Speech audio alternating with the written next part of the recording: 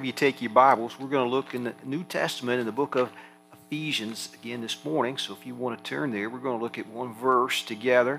Actually, we'll look at some verses around it, but this is Ephesians chapter 4. So Ephesians, you have books that Paul wrote. So you have 1st, 2nd Corinthians, Galatians, then Ephesians, right before Philippians and Colossians. So chapter 4, we're going to look, this is verse 15. All right, it says, but speaking the truth in love, so that we may grow up in all things into Him who is the head of Christ. We want to pause and have prayer again together. Lord, will you bless us? Help your word to continue to have an impact upon us. Lord, may each of us just sense a closeness with you today.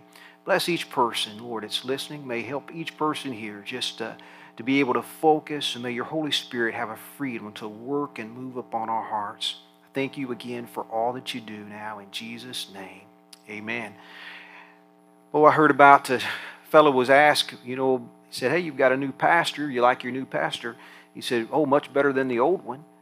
And he said, well, what was wrong with the old one? He said, the old one, he said, he just told us all the time how bad we were, and that we were going to face the wrath of God. And so, and he said, so you like the new one better? He said, yes. And he said, what's the new one tell you? He said, he tells us the same thing. He said, but the old one acted like he was happy about it. The new one, it just breaks his heart. So, you know what? You know what makes me happy? It makes me happy to be able to look over here and see your generosity in helping the pregnancy center. Hear about people, and I'll hear this from time to time. One of your members did this. They'll say, they helped me change a tire, or they did this good deed, or I saw them help this child out. And it just blesses me to be able to hear about God's people serving and making a difference in the community. And so that just blesses me. When I was in seminary, or no, actually it was in college, one of my favorite professors, college and seminary all put together, was Dr. William Lane. Dr. Lane, he had bushy eyebrows, they were big eyebrows. He pulled out chapstick. He'd go like that. He put his hand kind of in the back of his belt for some reason. And then, but he would say, the first day of class, he'd say, now, everybody's biased. Whenever you take a class, you need to know what people's biases are. This is a New Testament class, and he said, and I'm biased. And he said, you need to know that. He said, I'm a Christian. I'm teaching the Bible, but I actually believe the Bible to be true. I actually believe it to be God's Word. So it makes me biased. You need to understand that. Well, you need to understand me. That's where I'm coming from. I believe the Bible is God's Word, and I'm biased. I believe that if you allow God's Word to impact you, it will. It's a living book, and it'll jump out and touch and change your life. And so here, Paul reminds us about the truth and how important it is. He tells us we need to be able to speak the truth. And by the way, some people would say that word not only means speak, but it means in action. It's also used in the book of the Greek word in Galatia, and there it is talking about preaching or speaking. And so we can assume that's what Paul's talking about here, speaking the truth. And it's important. But let's put it in context. The context, Paul talked about in verse 11, for example, how God has gifted some. He's gifted people as ministers, some to be evangelists, some to be teachers, some to be preachers. And He's done so they can equip the saints, so that they can be able, God's Word can be able to make an impact so that we can go out and make a difference. That's why it's important that we speak the truth. Now, what happens if we don't speak the truth? What happens if we ignore the Bible, or we don't really believe the Bible, or we're preaching but we don't really believe what we preach? Then what's going to happen? Well, I'll tell you what's going to happen. There is not going to be a foundation given. And so Paul talks about that just a little bit. And he said, part of the reason that we're in verse 14, that we preach the word to equip the saints, but verse 14 he says that we no longer should be children tossed to and fro. It's almost like being on a ship out at sea and you're going from one side to the other. Well, that's how some people are in their beliefs. One day they believe this, the next day they believe something else. Sometimes they're always chasing after the latest fad. And so whatever the latest teaching is, whatever the latest book is, that's where they're at. But here's what Paul said, we need to be able to preach the word so that we can have a foundation within our church, within our families, within our own lives, so that we can have a foundation to build upon. We preach God's word so we can have an idea of what right and wrong is. And that's not going to change. And so the 10 Commandments, some people say they're old. Yeah, they are old. But guess what? They're still solid, and they're still what we should be able to practice. They're still true. It's God's word. And so it gives us a foundation that we need to be able to set our lives on. So if we don't preach the word, we don't have that. People go to and fro. And you know what? We've got a lot of people mixed up because they don't have that foundation. We've got a lot of people in Washington, D.C. mixed up because they don't have a foundation. Now, notice in verse 14, he also says this. Not only you're tossed to and fro with every wind of doctrine, but notice he says the word by trickery of men. That word trickery, actually in the Greek word, it's where we get our word dice from. Dice. You've ever heard of loaded dice? How that people can use dice to play, where they gamble and they actually take your money? You know, somebody asked about gambling. What's wrong with it? Well, what's wrong with it? The odds are against you. It's a good way to throw your money away. It's not very wise. And so here he says, if you don't have the proper foundation, you know what happens? You set yourself up to be able to be taken, to be tricked by people. And so there's certain people that are just looking for gullible individuals that don't really have a foundation and to be able to take from them. And not only does he talk about men, but he goes on and he talks about in the cunning craftiness of deceitful plotting. You know, it's actually, the craftiness is also used in chapter 6 concerning Satan. And can I tell you this, if you don't have a foundation, Satan will target you. And if you claim to be a Christian and you really don't have a solid foundation of God's word, you count on it. Satan will target you because he wants to embarrass you, because he wants to embarrass the church. And more importantly, he wants to embarrass Jesus Christ. And so you will be targeted. So why is it important then that we preach the word, that we preach the truth, and we have a foundation so that we can we won't be tossed to and fro, we won't be tricked, and we won't be targeted by Satan. Or at least targeted, you're always going to be targeted, but targeted because he knows you're an easy prey. And so he tells us to preach the truth. It's important we preach the truth. But it's also important not only that we preach the truth, but we maintain love. Because there are people that, yeah, they stand on truth, but they've lost love. We saw that when we were studying the churches there in Revelation, the church at Ephesus. One of the things he said, you've lost your first love. So it's important that we stand on the truth, but we do so with love. Now, later in this chapter, in verse 25, for example, he begins giving some life lessons, and he says, put away lying. As individuals, we need to take lying out of our lives, and we need to speak truth. Well, that's what Paul's been saying. He said we want to say the truth, even though it's hard sometimes. People don't want to hear it. We want to base our lives on truth. And so he says, in your regular life, in your home life, in your business life, base it on truth. But with love, because here's something that you can be sure of. When you tell the truth, people are going to be resistant. They're not going to be happy. When people are living outside the truth, you know what it does? It grieves the Holy Spirit. Now, you know this. If you're a Christian, the Holy Spirit lives and dwells in your life. And the Holy Spirit is at work in your life. And He has a purpose. And His purpose is to make you more like Jesus Christ. His purpose is to develop character in your life. And that's the character of Christ. And Paul talks about that in Galatians chapter 5, the fruit of the Spirit. And God is at work through the Holy Spirit helping us to develop that fruit within our lives, to be more like Jesus. Now, when you and I are allowing sin to come into our lives, or say we've not established that foundation that we need, and we're doing things we shouldn't, here's what's going to happen. The Holy Spirit, He's going to be grieved. He's going to convict you. By the way, when He says grieved, that means He's brokenhearted. It's hard to believe, but you can break the Holy Spirit's heart.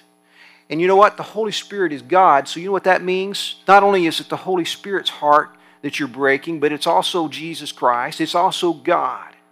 And so as a Christian, when we fail to be able to live out the Christian life, we grieve God. We break His heart. It's hard to imagine that we can do that. But part of the reason that we preach the truth in love is because what we want to do is we want to join with the Holy Spirit in being able to help people no longer to grieve, but to become like Christ. And like I said, there's a lot of people when that happens, that's why they don't want to hear good preaching, because they don't want the Holy Spirit convicting them. They don't want to be changed. But we preach in love because we are concerned about people, and we're concerned and we want people to grow. And I'll tell you something else that's going to happen. It's interesting because in verse 25 he talks about putting away lying. Then in verse 26, you know what he says? He talks about anger. Be angry, but don't sin. You know, it's amazing that sometimes whenever you're preaching the truth, how angry people can get.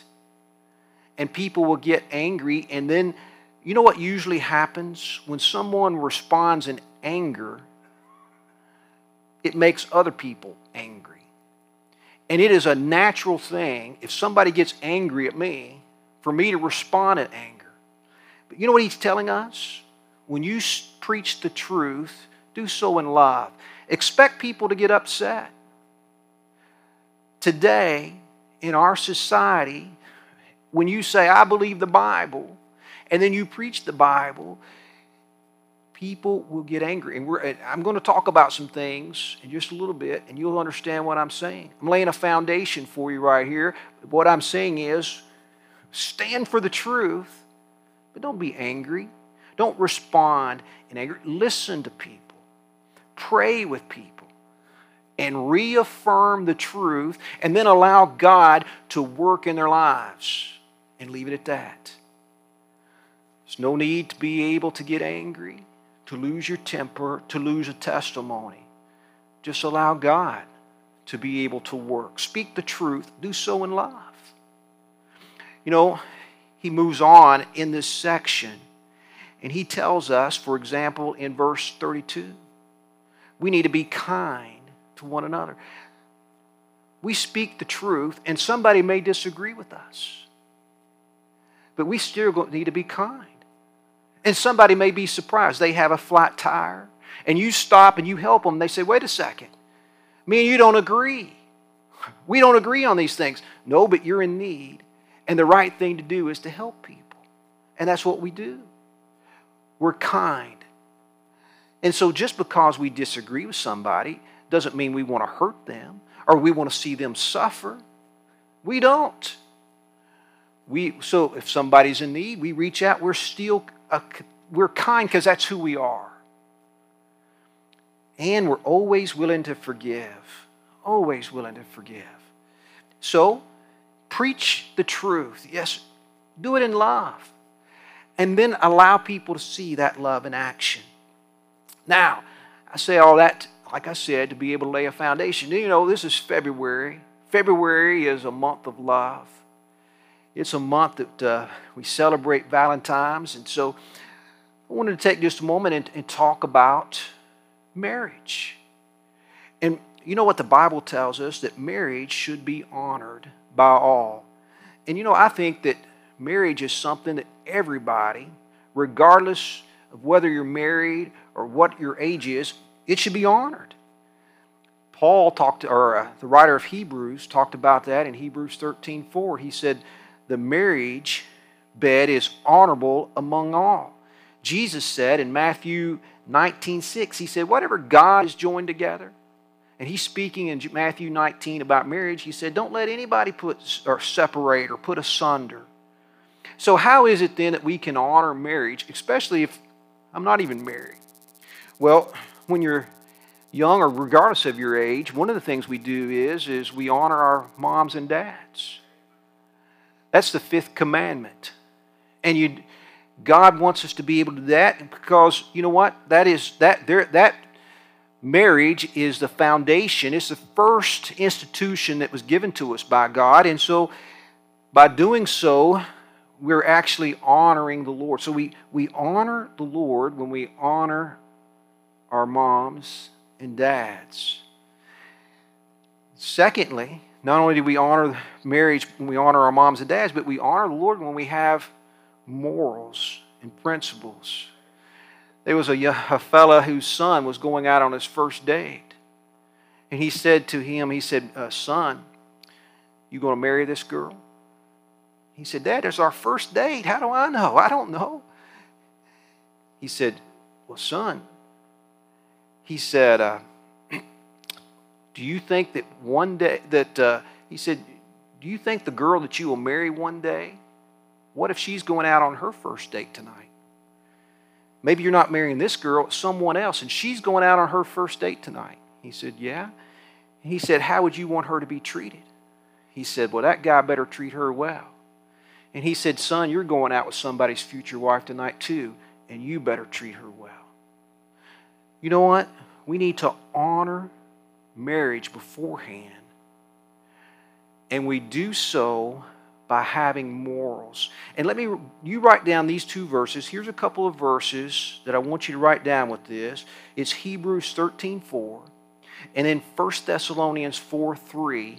And I'm just going to flip to them and I'm just going to read them to you. Hebrews 13:4, here's what it says. Marriage is honorable among all, the bed undefiled, but fornicators and adulterers God will judge. Now, when he's talking about fornicators, he's talking about people that enter into a sexual relationship before marriage. Adulterers after marriage, an improper one. And so what he's saying is, have morals. And you need to honor the Lord beforehand. Now, let me flip over to 1 Thessalonians chapter 4. This is verse 3. 1 Thessalonians chapter 4. Verse 3, and listen to what Paul says here. Verse 3 says, for this is the will of God. What? This is God's will. Your sanctification, that you should abstain from sexual immorality. There was a fellow I was talking to. Him and his girlfriend were living together. And he said, well, we're living together because there's so much divorce, and so we decided that we just didn't want to be able to make a mockery of marriage. So we're living together. And so I said, that doesn't make any sense to me. It sounds to me like that what you're doing is making a mockery of marriage because you're pretending to have something that you don't have. Well, me and him, he didn't quite understand that. But look what the Bible says. This is God's will. It is not God's will that you live together beforehand, to have sexual relations before marriage. That's not the will of God. And you can't change that. 1 Thessalonians 4:13 or 4:3 is clear upon that. By the way, statistics will tell you that God knows what He's talking about. People that live together, there's more likely to have abuse in that relationship. People that live together, they're more likely to cheat. People that live together, they're less likely to be trusted by others. And the relationship's more likely to end. And if they do get married, it's more likely to be in divorce.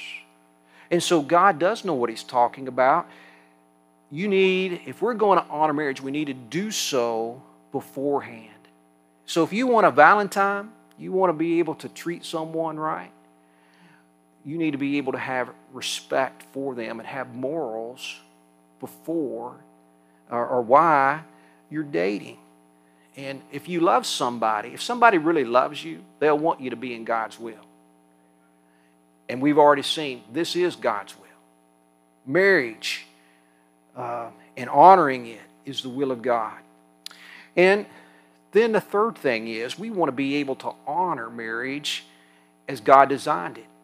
And so write this verse down. It's Galatians 2:24. Or not Galatians, I'm sorry. Genesis 2:24. Genesis 2, the very first book, right at the very beginning. And you know what God said? He said, therefore, a man will leave his father and mother and cleave to his wife. Then the two will be one. Genesis 2:24. And notice what he said. A man, a woman. And marriage is between a man and a woman. Now, I want you to understand, when I said that, in today's society, there's a lot of people that are mad. Oh, that's what marriage is. It's God's design. Now, I don't say that because I want to make people mad. I don't say that because I want to hurt people. I say it because it's what the Bible says, and I'm here to teach the truth. So here's what the Bible says. It's God's design. A man, woman. That's marriage. And so we honor it by honoring God's design. Now, how do you honor marriage once or after you're married? So you do so, first of all, with wisdom. You know, my grandparents were married over 60 years. 60 years. And you know, I just enjoyed going to their house, spending time with them. And there was it's not that they had the best house. They was bigger houses. It's not that they had the latest gadgets. They didn't. But they had a stability.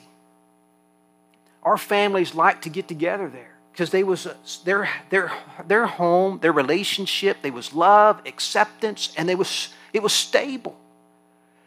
And I always thought, you know, that's what I want. As I get older, I want to be able, I want my family to be able to enjoy coming over, just to have a sense you're there. There's love there. There's stability. And I just want to have that sense. How did they accomplish that? That's what I've asked myself. How did they accomplish that? They accomplished it because they were committed to being together. They were committed to one another. I never once heard either one of them, one time, say something bad about the other one. Not once. I didn't ever hear them call each other names, put each other down. They didn't do that. Now, I'm not saying that they didn't have their moments where they disagreed. They had that. But what I'm saying is, in doing so, they didn't call each other names. They didn't scream and holler at each other. They loved one another, and they respected each other. You know, one time I was out visiting, and I was visiting this fella. Him and his wife had been married a good little while, and he was a mechanic. He just did it on the side, and so he was in his garage, and he's actually working on his son's car, and his son was in there. His son was in his 30s, maybe close to 40. And so I stopped in, and his son said something then about his mom. And this guy just stopped. And he looked at his son. He said, "You don't ever talk to her about her like that. Not in my presence." And he said, "Your mom may not be perfect, but you're not going to say that about her in front of me." And anyway, his son left. And I said, oh, I'm sorry, I shouldn't. He said, no, he knows better than that. He knows not to talk about his mother like that. And you know what I thought? Good for that fella, for standing up for his wife, for being able to stick up for her. And you know, if we're going to have a marriage that's going to work, then we do so with wisdom, and we do it by gaining it from people that are successful. And when I look at people that are successful, there's some traits that I see. And I want to be able to pick up on those traits and use them in my life. And then here's something else. We do so with work. Gary Chapman wrote a book recently called Things I Wish I'd Known Before I Got Married. And so he said, one thing I wish I'd known is about romantic love. He said, there's 2 stages of romantic love. He said, you know, that first stage is when he said it's the tingles. You know, he said it's basically you just got these, you have this feeling and tingle all over, and it doesn't go away. And he said love, it's a emotion, and he said, and love it goes for a little while. But he said those tingles, that romantic stage, it lasts on average 2 years. For some people, it don't last that long. Some it's just a little longer, but on average, he said it lasts 2 years. He said, but when that thing is over with, it changes.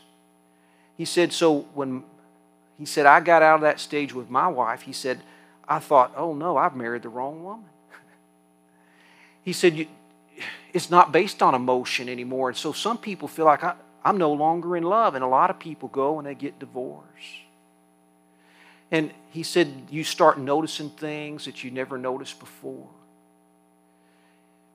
He said, so it takes work.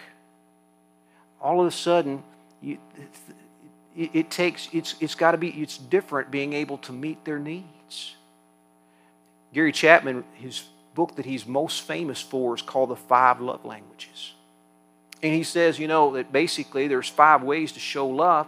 And what he said he found was, because he's a marriage counselor, he said people would come in and they would say, he's just not meeting my needs. And so he said the husband would say, well, I'm doing this, this, and this. You know, I'm vacuuming, I'm doing this at the house. And she'd say, yeah, but he's not spending time with me, or he's not doing this. And so he began to notice that people have one particular love language that is theirs. That if you don't get that, then you don't feel loved. And so his 5 ways of love, you know, was touch, acts of service, gifts, words of affirmation or encouragement, or just spending time together. And out of those 5 things, every single person has one that is their specific love language. And if you don't help meet that need, then they don't feel loved. Now, the problem we have is usually you marry somebody that is different, and the way that they express their love is one of these other ways. And so if it's not their love, if yours is different from that other person, so if yours is words of affirmation, you may give words, but if theirs is acts of service, then that's what they need. And so he began to say, you know, if you're going to love somebody, sometimes it takes some work. It takes some effort. And that's the second stage of romantic love. It takes work.